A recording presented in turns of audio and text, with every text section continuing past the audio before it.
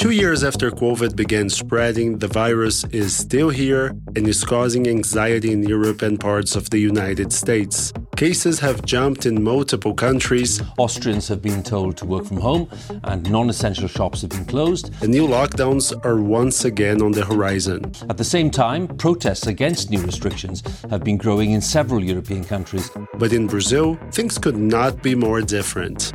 Once the world's COVID epicenter, Brazil's big cities are lifting all of their COVID restrictions, even making face masks optional outdoors. Assinado o decreto me diz: tá liberando a porra toda. Segundo, revogue as exposições em contrário. Valeu, olha o samba! Far from the disastrous policies enacted by the federal government during the height of the pandemic, which unquestionably contributed to Brazil's COVID death toll of over 600,000 people, the relaxation of measures is for a different and simple reason. Case and death numbers are way down in the country and have been for some time. Why? Vaccines, of course. My name is Gustavo Ribeiro. I'm the editor-in-chief of the Brazilian Report. This is Explaining Brazil.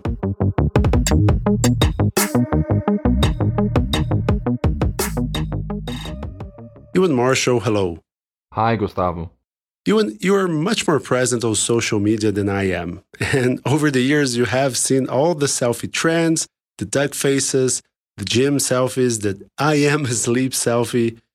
And you never usually follow the hype. But you were part of the crowd with the social media trend of 2021, vaccine selfies. Guilty as charged, I think. As the story goes in Brazil, if you don't take a selfie after getting your vaccine, the jab doesn't work properly. But 2020 was, it was a really tough year. In Brazil, we couldn't see a light at the end of the pandemic tunnel.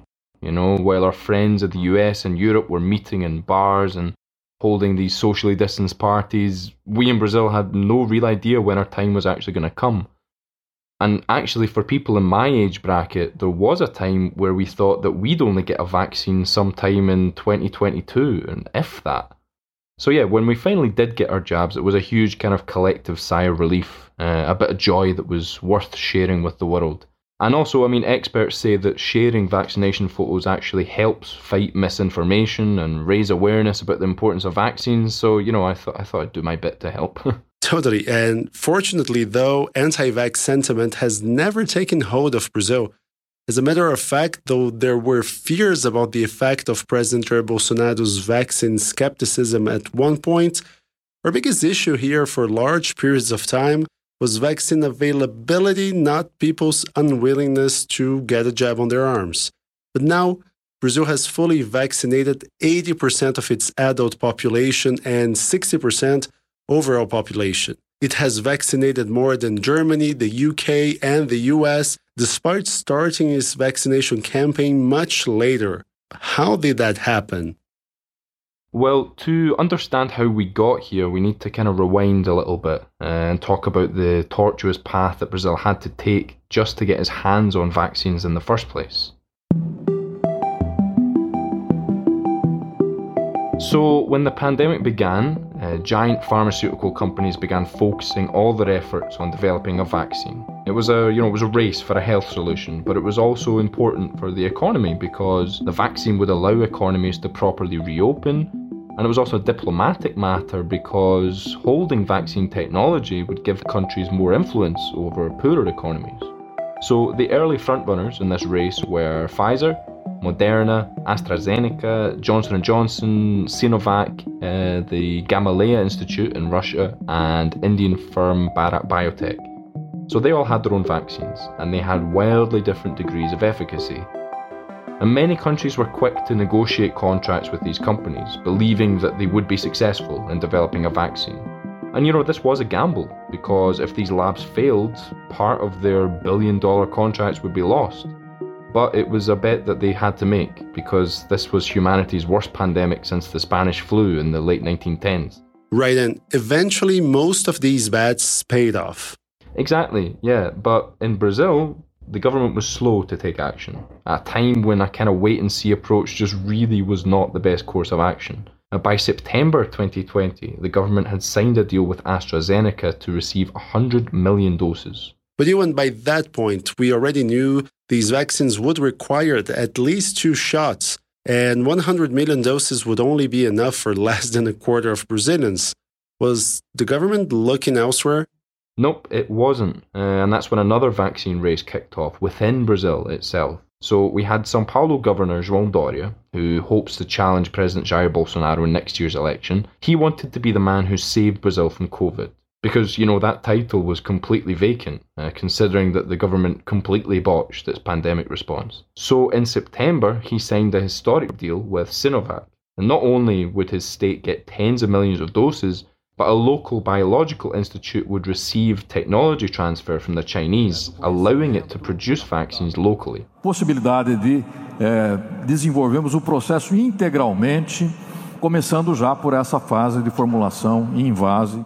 Now, thanks to the Senate Hearings Committee that investigated the government's pandemic response, we now know that Pfizer was trying to broker a deal with the federal government at the same time, because they saw the country as an ideal place to prove the efficacy of their vaccine. Infection rates and deaths were out of control, and the sheer level of informality of Brazil's economy made any lockdown attempts, basically useless. So rolling out Pfizer's jab in Brazil would be a kind of real-world trial by fire. But the government was AWOL. Yeah, Pfizer's Latin American president, Carlos Murilo, he told the COVID inquiry that the company made 5 offers to sell 70 million COVID-19 vaccines to Brazil's health ministry, the first of which was made in August 2020. And he said that Pfizer proposed a price of $10 per dose. However, the government officials in Brazil simply ignored Pfizer's offers for much of last year. And why was that?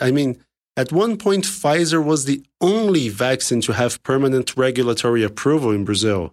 Well, the easy answer would be to say that President Bolsonaro is, Brazil's anti-vaxxer-in-chief, but the truth is slightly more complicated. Because the first issue is that the Pfizer vaccine must be stored at negative 70 degrees Celsius, or colder than an Antarctic winter. Now, health authorities said last year that Brazil's cold chain was established at temperatures between 2 to 8 degrees, so storing the vaccine would be a challenge. And later, the health ministry complained about draconian conditions that were being imposed by the pharmaceutical firm during their contract negotiations, because Pfizer reportedly demanded immunity from any legal responsibility for side effects involving their vaccine. Something that most governments willingly accepted, right? As the price to pay for rolling out vaccines, reopening the economy, and more importantly, of course, saving hundreds of thousands of lives. Exactly. Perhaps they did have a point that the demands were excessive, but this wasn't exactly the time to be playing hardball. So, Ewan, the Brazilian government ignored vaccine deals for months. The president tried to undermine their efficacy on multiple occasions. How did we get to the point we are now? Well, in part, it was the electoral race between Bolsonaro and Dória, because as it became clear that the Brazilian population were desperate to get vaccinated, the pair kind of fought it out to get over the line first and administer vaccines in Brazil, and that was a race won by João Dória on January the 19th.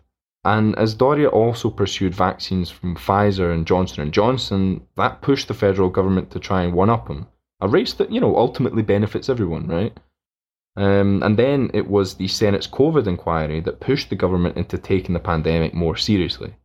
So one thing that I find puzzling is that the Delta variant, which is causing havoc across the globe, never quite had that devastating effect here. Do you know why? Yeah, it's hard to tell, though some experts believe that the Amazon variant created a sort of natural immunity on people after it kind of spread almost unchecked across the country. But that's hardly a successful strategy because, considering that almost 200,000 people died just at the beginning of this year due to that massive spike in infections. Right. The best strategy against the virus is and always has been vaccines. And for me, the tale of vaccination in Brazil is a rather incredible one because you listed a series of roadblocks here. There were also other problems like multiple times in which cities halted rollouts due to a lack of jabs, as manufacturing countries held out exports in order to supply themselves with vaccines.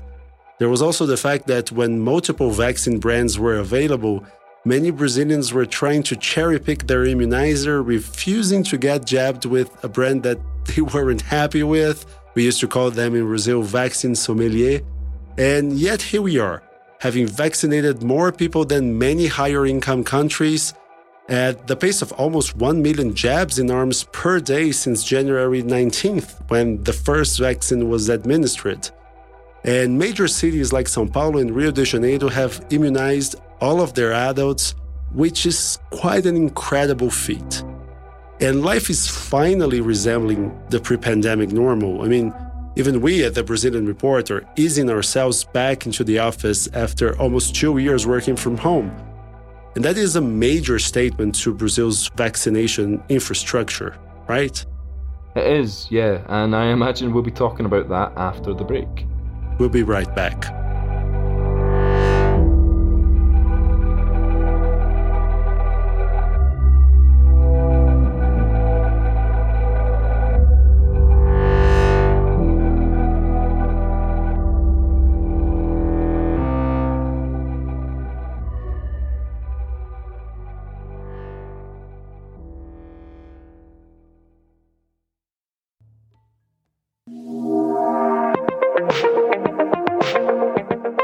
As you know, the Brazilian Report is an independent news outlet that lives off subscriptions, so you can support our independence by choosing one of our plans for the best content about Brazil in English.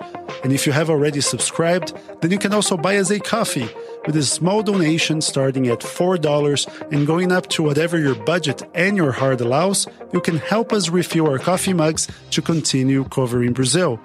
Just go to buymeacoffee.com/Brazilian Report. buymeacoffee.com/Brazilian Report.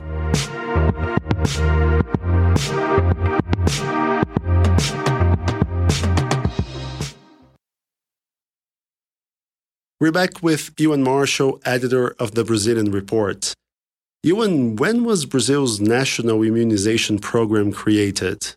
Right, so it started in 1973 during the military dictatorship. Until then, Brazil was being battered by diseases that were preventable with vaccines. So it had more than 100,000 cases of measles and whooping cough, 10,000 cases of polio and diphtheria, and all of this was very demanding on health services. And there were even wards set up solely to treat these diseases, given the sheer amount of children who were being hospitalized, had complications and then died.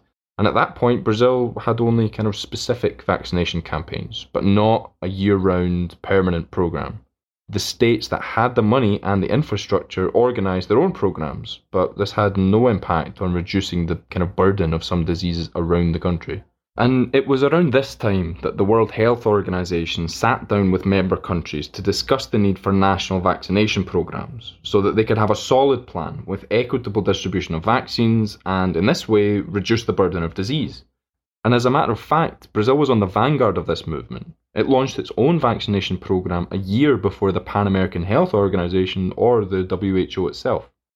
And how was the implementation of these policies?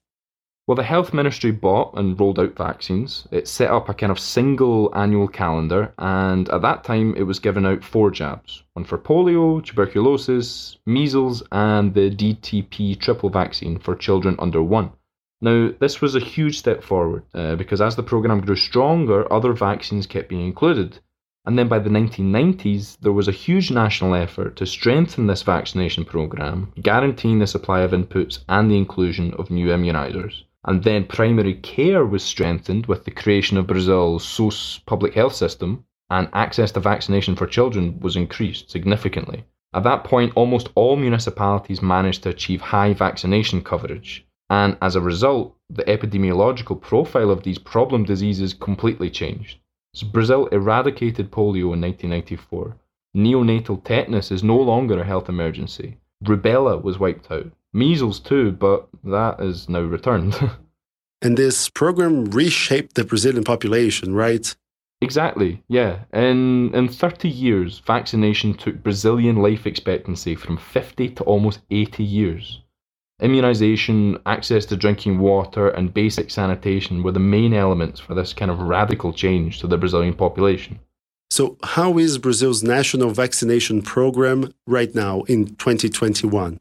So yeah, after all this time, it's starting to become a bit of a problem. Vaccination of infants up to 2 years of age fell to its lowest rate in over 20 years last year, and none of the obligatory vaccines reached the government's 90% coverage target. Only the VPC-10 jab for pneumonia and meningitis, that was the only one to see coverage of over 80%. And in 2020, coverage for the BCG tuberculosis jab reached its lowest level since record began, with only 73.8% of children receiving the jab. And as we explained on this podcast back in 2019, some diseases are making a comeback, such as measles, which I mentioned earlier, and that's because people are just vaccinating less. Some believe that points toward the existence of a growing anti-vax sentiment in Brazil, which is not really the case, is it? Yeah, not really. There are many factors at play here. First of all is the very success of the vaccination program, because it's practically eradicated several diseases in Brazil, and that creates a kind of false sense of security among the population and younger generations. But the biggest problem by far is the dismantling and underfunding of Brazil's public health system. So we've talked about Brazil's federal spending cap quite a bit recently, with markets worried that the Bolsonaro government is going to, poke holes in spending rules and cause investors to flee the country, take their money with them. But here, it's worth taking a look at the real effects of the spending cap, because essentially what it does is it limits public investment to the inflation rate of the previous year. So that means that it's terribly difficult for governments to put more money into health or education, and it essentially institutionalizes austerity in Brazil. Now, Brazil's public health system has always been underfunded, and it's always depended on transfers from municipalities to keep it alive and running. But the problem's got much worse thanks to these federal spending rules.